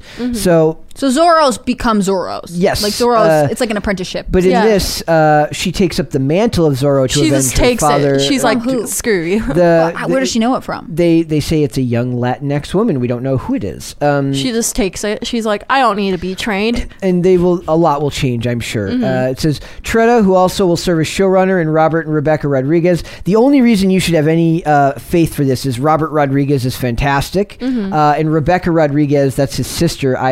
She did a couple episodes of Doom Patrol. She did a couple episodes of the Snowpiercer TV show, not the movie. One episode of Mayans NC. Like, it depends if all they're involved with, if all Robert Rodriguez is involved with is as a producer, that doesn't give me any hope, because that's not really going to change much. As a director, he could have great influence on it, but it's a CW show. How much of it's going to really shine through? The budget won't be there to reach people the way that he would in his movies. So it says Robert Rodriguez was attached to direct The Mask of Zorro and cast Antonio Banderas as the title role before leaving the feature project. In TV, he currently serves as executive producer on Disney Plus's The Book of Boba Fett, which is also not doing as well as it could. He previously developed and executive produced the series adaptation of From Dusk Till Dawn. That's one of his famous movies, and he did the TV adaptation of that. I never saw the TV adaptation. The movie is fantastic. He's also well known. I think he's for Spy Kids. Yeah. So, but in general, and Shark Boy and Lava Girl. And then now I just want to. Here's the first comment. It says, "You can tell that no one in this production are truly Latinos. I am laughing so hard. Do they not know that if it's a female lead, it's Lazora?" A very well-known insult to women. It's like calling an insult. He says, if it's a female lead, will be a Lazora. Again, we forgive your Spanish. I say that without any talent in the language. I took sign language as a kid. A very well-known insult to women. It's like calling her a skank. But maybe this is part of the don't slut shame I'm guessing whatever culture. You know, it probably didn't even occur to them. Yeah, but the feminist community, they're trying to take back the word slut. Yep. Oh yeah. Yeah, Great. it's so dumb. It says, great, another show in the CW that no one watches and it has a rating of 0.0 and 200,000 viewers. Where does the CW get their money? Because I feel like it's every other they have a couple hits that are funding all of their the budgets are smaller than that of a regular TV show. I do know that it's a Supernatural pulling the and they've had I think Gilmore Girls started on the CW and that was a massive hit. Superman and Lois and One Tree Hill. One Tree Hill did. They had Gossip a moment Girl, there. Pretty Little Liars. Back before they Pretty tried Little to Liars was ABC Family, not CW. But I feel like CW had some hits before that. They were good at reaching Disney. young people, and now they're like, we'll get into politics and that will reach young people. And you're like, no, you're missing the whole point. Yep. Superman and Lois, their viewers went up from the season 1 finale to the season 2 premiere. They did 800,000 in the season 1 finale, and they went up to 1.1 million in the season 2 premiere. Was Naomi, which now granted, your season premiere numbers are always going to be always going to be higher. Did 820,000, which is much better than Batwoman did. Yeah. So there are shows that can get the numbers. It's sustaining them. That's very, very difficult. And it's like I said, has anybody seen the Walker Texas Ranger show that's on CBS? No. There's a Walker Texas Ranger show? Yes, with one of the kids from Supernatural. That's what I'm saying. Does anybody watch this stuff? No, not really. I think on an average episode they'll get for some of these shows get 350 to 450,000 viewers. That's nothing. That's nothing. It's insane. What are the advertisers paying for this, right? So, and then all the comments are basically talking about this doesn't need to be done. It says people get paid millions of dollars for saying, "Let's make it a woman." I'm dying that it's actually an insult. That's so funny. Yeah, it's. It says so. All this. Now who knows? Maybe the ABC, maybe the Disney one with Wilmer Valderrama could be good. Who knows? I just think that it is funny they have two competing Zorros because it's in the public domain. Yeah, I believe. So yeah, but they didn't do a quick research and see like, is someone else in production with this? And Well, they're like, then no, they're we'll like, just release a bunch of them. It's a woman, so it's different. Yeah. So it's just funny because nobody buys this anymore when they read the stuff and they see that they're gender swapping characters for no reason. I think like maybe she's gonna be a sex worker, and that's where like this insult thing comes in. Sorry to interrupt you. I don't think so. That would be a No. good storyline. Like her father got killed because like he found out she was working at the cat house and Like he tried to help her, and her pimp kills him, and then she becomes yeah. Then again, this is the Lazora. network that made Kung Fu very bad. So I personally I have little to no hope for this. It might be the first show that we choose here that we hate watch, like we watch and review because it's bad. Well, that's what I did for Hawkeye. Yeah, but I liked the first 4 episodes, and you hated some. No, of it. I like that one part where they actually were human. Yeah, for once. the one part. Yeah. Okay, so we'll see how it comes out. Like I don't really have any faith that something like that actually ends up any good, but take it as it may. They could surprise us. I will leave the door open. For sure. See, everyone wants me to be like more bombastic and be like, it's gonna be the worst thing ever. It probably will, but you never know. They could surprise us. That's true. Is like that how fence really comfortable, Brett? Yes, Fence? it is. It hurts, actually. Oh, it hurts a little bit. Yeah. There's a thing of milk and toast over there that I'm sitting on. So I say we talk about Kanye West. Yep, the most surprising person ever. We are into Podluck. This is funny. I want like an intro song for Podluck. That Podluck. Not bad. Thank you. It says Kanye West under investigation for criminal battery charges. That is very sad. I just saw a thing the other day of him like smooching with Julia Fox. And well, it's funny because like they interviewed Kim Kardashian. She's like, I wish that Kiki can move on. she's like, so you won't be sitting outside my house in a fake bush. I love Kanye. He's like dating someone else, releasing some stuff, also buys house next to ex-wife. Like He's fantastic. he's all over the place. He's the best. He's gonna go to Russia. He's just gonna go to Russia. Yeah, and- like and his He's got manage. so much going on. He's gonna go to Russia and do his Sunday sermon, and it's gonna be amazing. It's gonna, like the guy he's endless. Like no wonder people love him. Like Kanye is a little bit extra yep. It says in the mind. Kanye West is named a suspect on an alleged battery early Thursday morning. TMZ has learned. Law enforcement sources tell us that Yee got into some sort of argument that allegedly turned physical around 3 a.m. in downtown Los Angeles. We were told the incident occurred near the Soho warehouse. We do not know if Yee was at a Soho before the incident, but given the time, it seems likely. I'm assuming the Soho warehouse is a club. Yeah. We're told Kanye allegedly pushed someone. The case is being investigated as misdemeanor battery, a crime that carries a maximum jail sentence of 6 months. Just pushing somebody? The chances of Kanye West going to jail for 6 months for pushing someone are roughly the same of me, like somebody just growing to be 6 feet tall. Didn't Dave Chappelle have a story about how like he got into a disagreement with someone at a club or something like that, and then the person like recognized who he was and like sued him for money because they're like, you have some like yeah, that's what's happening. I mean, obviously battery and like assault charges aren't anything to just like laugh about. These are alleged. We don't know, but like, what are the chances someone like launched himself at Kanye pushes him off, and he's like, gotcha now. Exactly. Where's my Like, payout? Exactly. He's like, it would be horrible to be a celebrity. People just know that they can like. Well, I wonder if that's why they have so much security at times. It's both for their protection, but it's for their physical you have a protection stink as bug well right as on your their. mic. Hello, where are you? Oh, okay. Back to serious. I'm a professional. Yeah. I wonder if that's why they have security, both for their physical protection, but also so that like they always have a witness with them, so no one can be like, they punched me in the face. It's like, no, they did not. Exactly. So it says, we've obtained video of an irate Kanye shot sometime between Wednesday night and Thursday morning. You hear Kanye yell, did y'all say that or not? Did y'all say that or not? Because that's what happened right effing now. Early this morning, Yee was partying at Delilah Club in WeHo. I don't know where WeHo is. With West girlfriend Hollywood? West Hollywood. Okay, with Julia Fox. He left and drove off alone. Julia stayed at the club. Oh no, that could be a bad sign. Got stuff to do. That could be a bad sign. We've reached out to Kanye. So far, no word back. Is there ever a word sent back? Is it ever like we reach out for comment and they had this to say? Sometimes they do. Which, as a writer and a reporter, that is always nice. But Yes. In this sense, I don't know why he would comment it to the press before he would comment on it like through a lawyer. Yeah.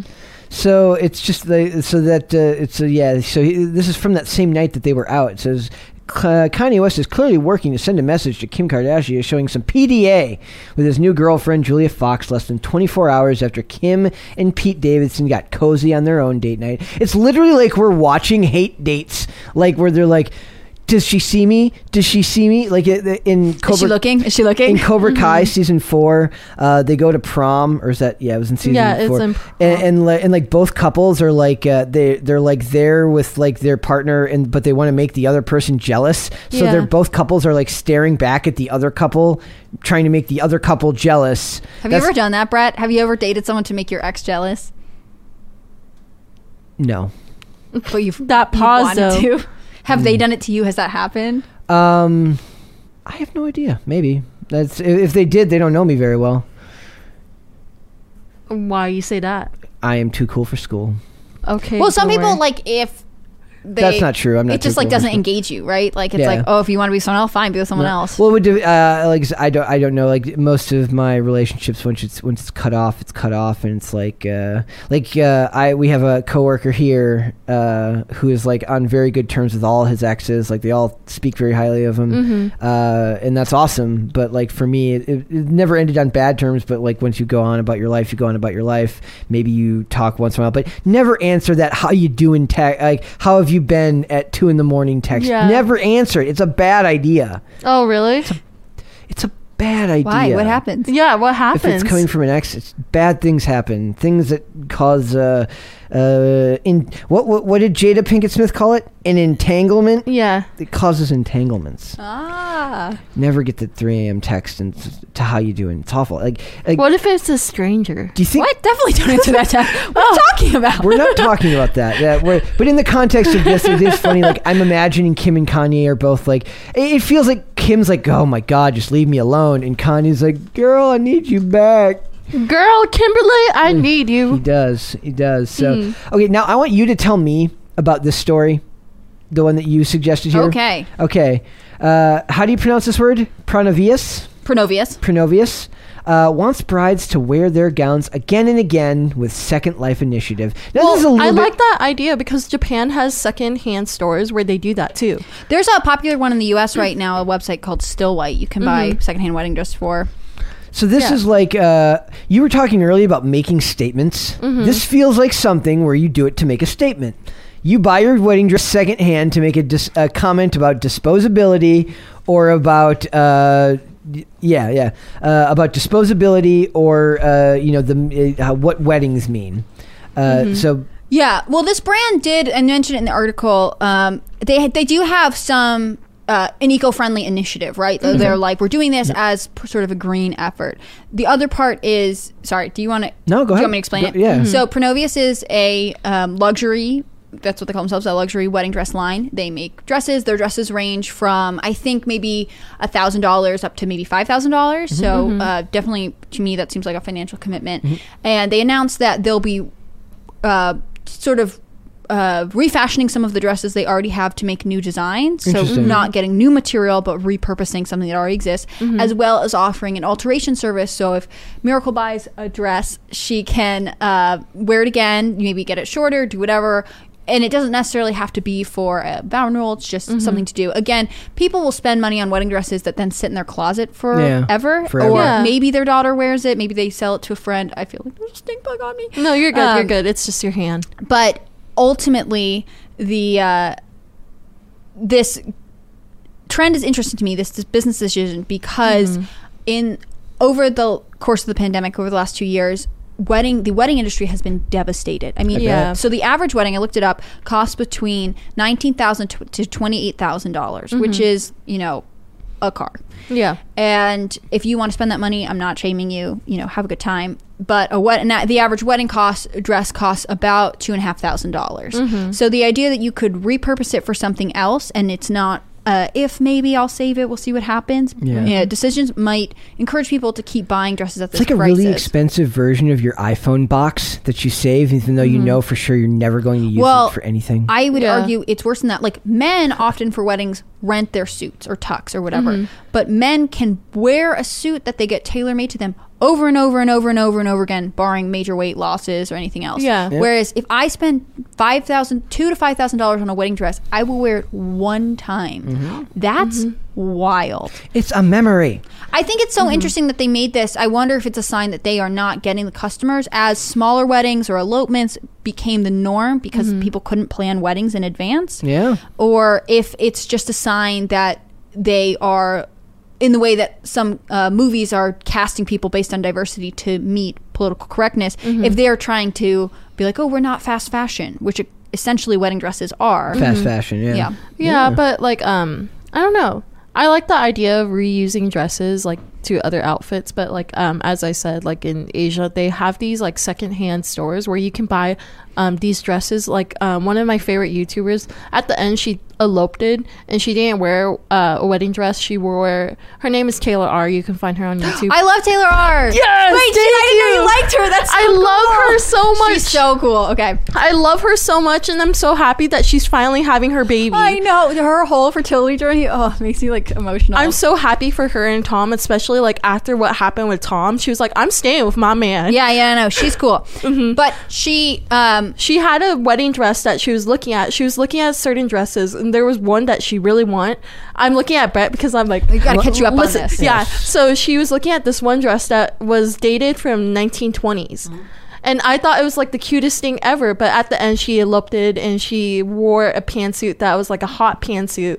Hot pink, yeah. Yeah, hot pink one. And then like her husband was wearing a He's also wearing a suit. He looks great. And every year on their anniversary, she puts the suit back on and wears it. And she can wear it more casually because it's like, if you saw someone in a pink suit, you might be like, oh, bold choice. But you would be like, why are you wearing a ball gown out to lunch? But like, I don't know. It's the same thing with like prom dresses too. Like once you wear it, like you don't wear it again unless like, because my prom dress was actually 2 pieces. I had like a see-through black top, and then the bottom part was like this flowy skirt. And I feel like I can wear it again, but like other girls who buy these elaborate gowns, they can never wear it again. Same thing with like the wedding dresses. I'm sorry we like geeked out over Taylor R. She's so great. She's the one who created the Christmas tree nose trend. That was She's awesome. She's and really then the feather eyebrow trend too. It was the greatest thing ever. And she, like, her whole story, like how she became Taylor R, is the greatest thing ever. Yeah. She's a really interesting person, and she's a good study of like YouTubers who use viral, but not all that to say. Yeah. I think we're going to see a lot of changes in the wedding industry in the next couple of years, and you know, culture and marriage may evolve as that goes on, but I think especially the retail aspects of the wedding industry are pretty cool. Well, also a lot of people want to do like traditional wedding dresses now, like of their culture, so like I feel like those are kind of booming now.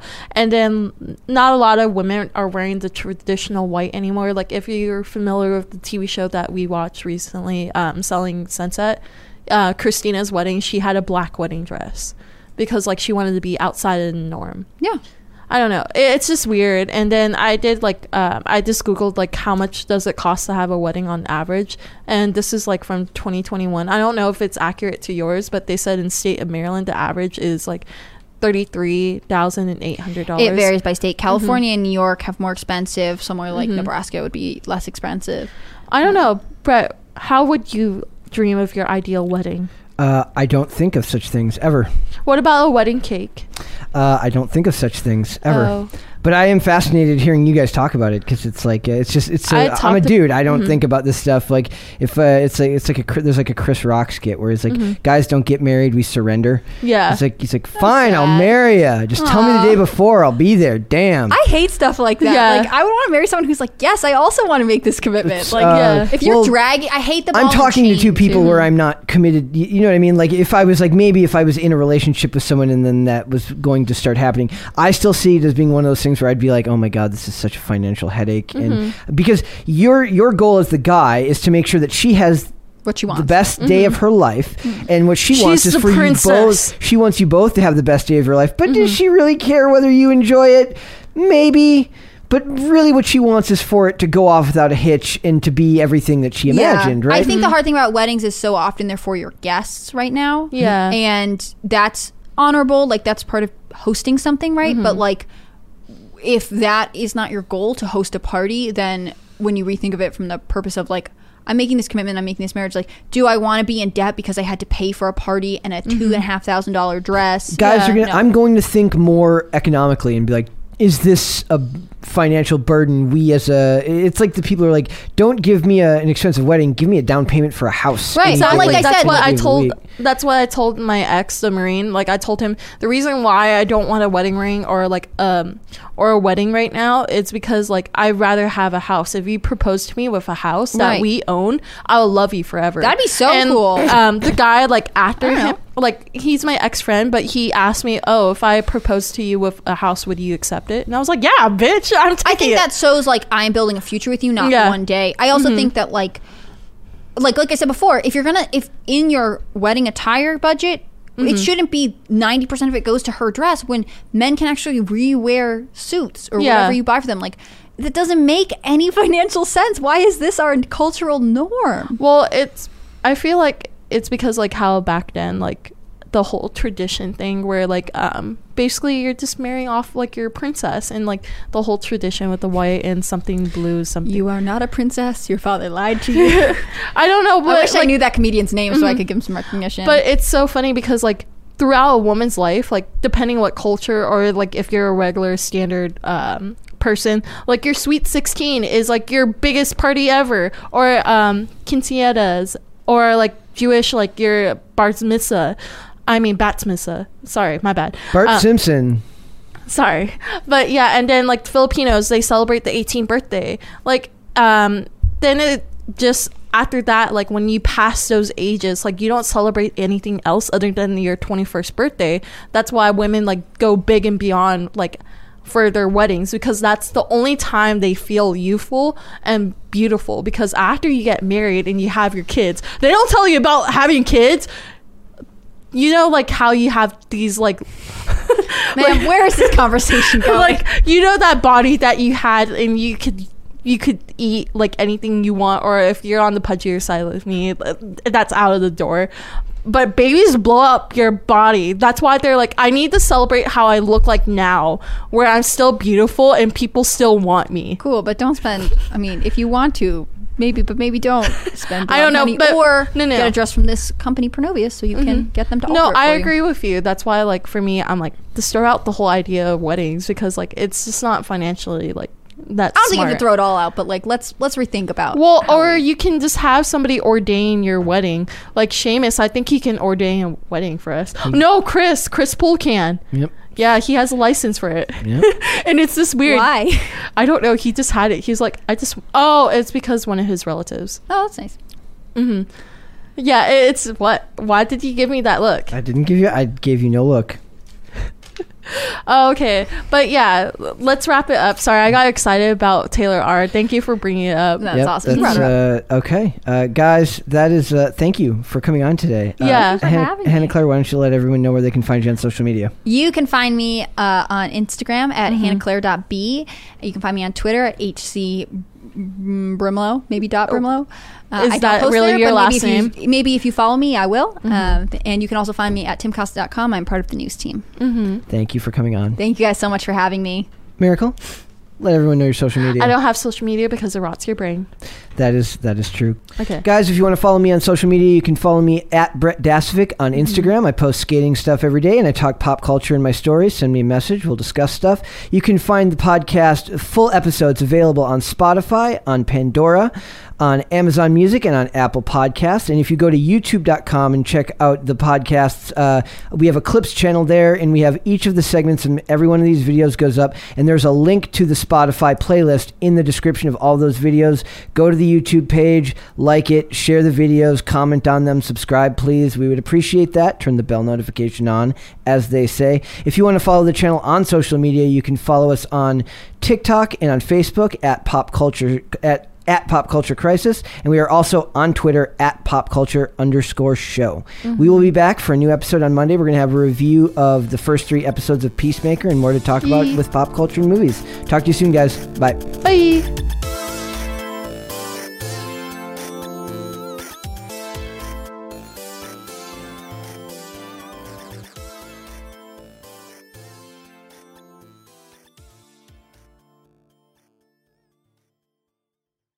Hey guys, it is Ryan. I'm not sure if you know this about me, but I'm a bit of a fun fanatic when I can. I like to work, but I like fun too. It's a thing. And now the truth is out there. I can tell you about my favorite place to have fun. Chumba Casino. They have hundreds of social casino style games to choose from with new games released each week. You can play for free anytime, anywhere. And each day brings a new chance to collect daily bonuses. So join me in the fun. Sign up now at ChumbaCasino.com. No purchase necessary. VGW Group. Void where prohibited by law. See terms and conditions. 18+.